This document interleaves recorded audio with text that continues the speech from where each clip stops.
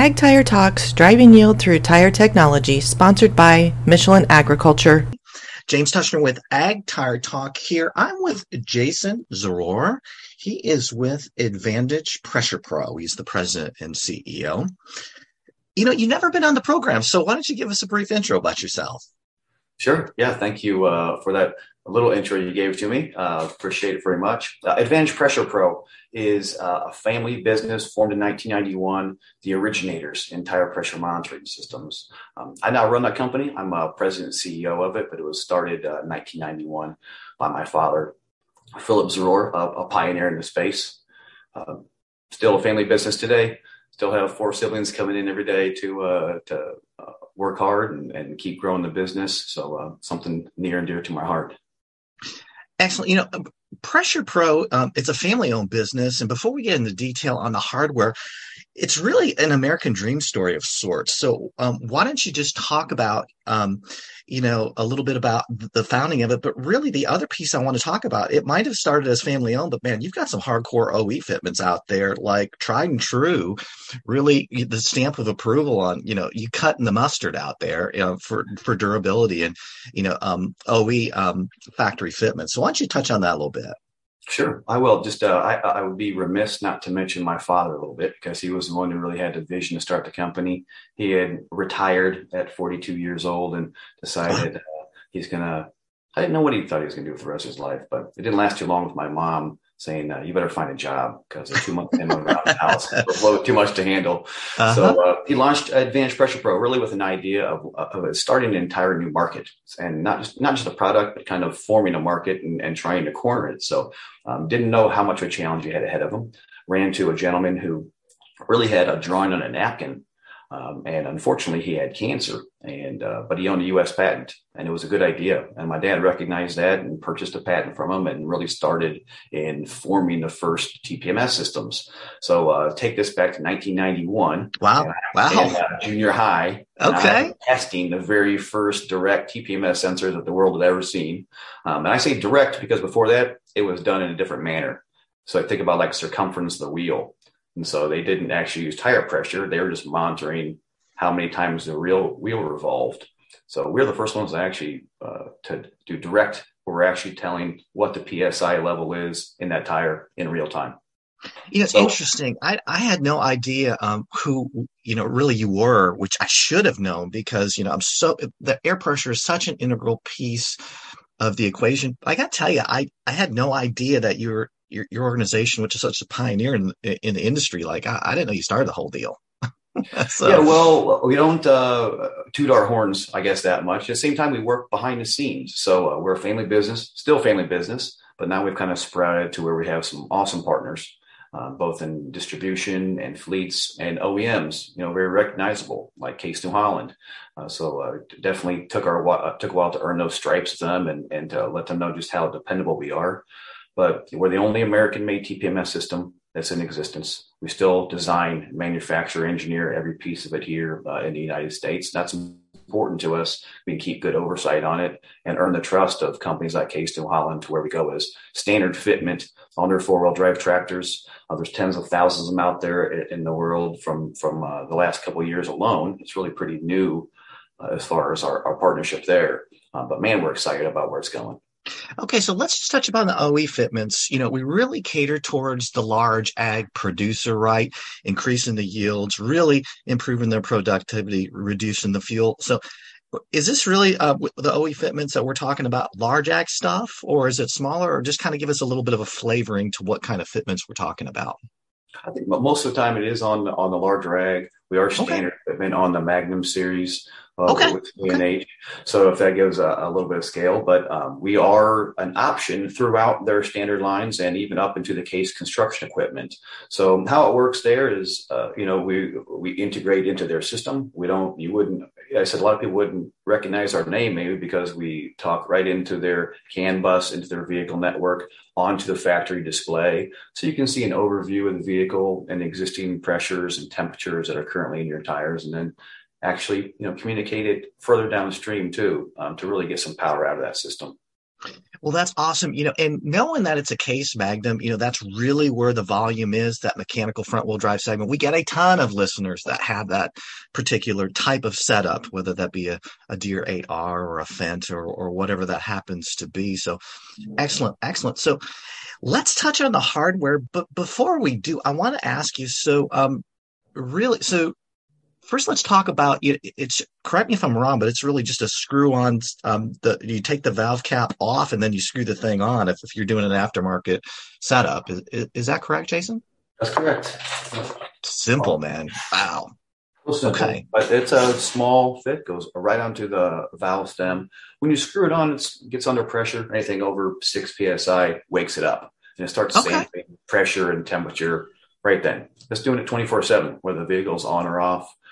It's just a very efficient sampling rate, and then sends it via RF signal, the radio frequency, to from the sensor to our receiver. That communicates it all to the rest of the vehicle and allows you to view it and change sensors, change alert settings to where you really get the alerts where you need them. Not just locked in on one certain application where it works. It has to be flexible so that the different farmers, different customers, period, can really hone in on what they need. So let's talk about the sensing. So I was aware that it sensed the pressure, but are you also saying it senses the temperature as well? That's right. No, even though it's on the valve stem, you have to think that the air that's inside of that tire is really just moving constantly, and it's Yeah. a fluid situation, pardon the pun, where it's always in movement, and it's not something where it just stagnates. So we're on the valve stem, so there's a little bit of loss of temperature as it travels through the valve stem. But Right. what we found is that it's very important. Temperatures can really climb up quickly, especially when you have a low pressure application on a road environment, and so it's really nice to be able to track that. You can see some things where they're not pressure alerts yet, hasn't gotten that level, but the temperature has risen to a level to where it's concerning. And because of the fact we can manipulate those levels, most times we set those temperature levels on the high end at 200, and we can do it all the way down to 120 degrees. So you can start to really learn when those tires are getting stressed out. Well, that's awesome. There's a couple of points I want to touch on for our listeners. Number one is you're saying you can get down to 6 psi, wakes it up, because we really need to do that in today's ag world. So we can get down to those mid-single digits, no problem. Is that correct? That's correct. The other piece I wanted to touch on is not everyone is in tune to the fact that really heat is the tire's worst enemy. Period. End of story. Heat literally just tears the thing apart. All those plies, bead bundles, materials and pieces, parts, right? It just literally comes apart if it gets overheated. So really what you're saying is that this can prevent everything up to a catastrophic failure. You're running that thing down the road hardcore. You see that temperature rise, man. It's time to stop, right, Jason? Or slow down, Slow down, man. Thank you, sir. Slow down until the Sure. temperature gets right. Yeah, in big mining operations, and I'm just taking it outside because it's a lesson that's completely parallel. They'll run 18 to 24 hours a day. Amen. And during these big mine sites are going long. It takes a long time just to get down to the bottom of the pits and back up sometimes. And so in running that long, they'll see their temperatures spiking and going down. And so what they don't stop that machine. If the wheels aren't turning, they're not earning. It's a euphemism in that space, but it's so true. And so what do? They slow the machine down. There is options. And so if you can't change your pressures, which is ideal, going from a road condition to a field condition, it's at least best to control your speed so you can and keep an eye on what those tires are. Because like you said, it's the enemy of the tire. It ruins it from the inside out. And that tire will never forget its worst day. It will be a little bit compromised from that point forward, and you will never get the performance or the lifespan out of that tire that you really deserve. Well, excellent. Excellent. So really what we're talking about is adjusting the pressures, first of all, to keep that fuel at a minimum, right?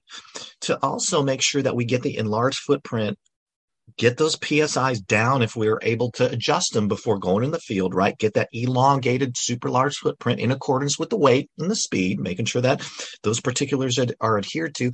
But then also we can optimize it for the road performance or on gravel where we're bringing the machine speeds up to 25, 30 miles per hour. So really, in addition to all these benefits from yield to fuel to longevity, we're really talking about a safety factor as well, right?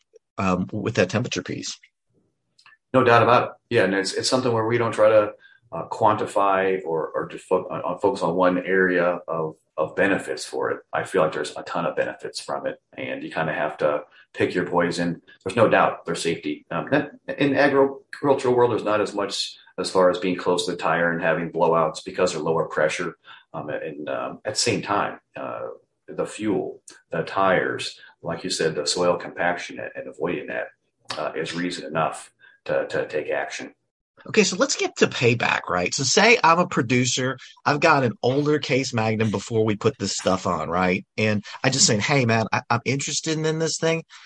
I've got 500 acres. Like, what do you estimate the payback on? Is it a season? Is it 2 seasons? Like, what is it?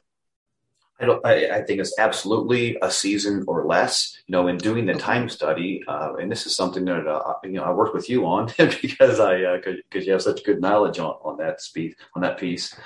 But just a simple PSI correction of one or two, raising or lowering can have ramifications of saving you hours out in that field. With a single system being somewhere in the $500 or $600 range retail, let's say, you can make that back in so many different areas and have an ROI so short, it's almost unbelievable.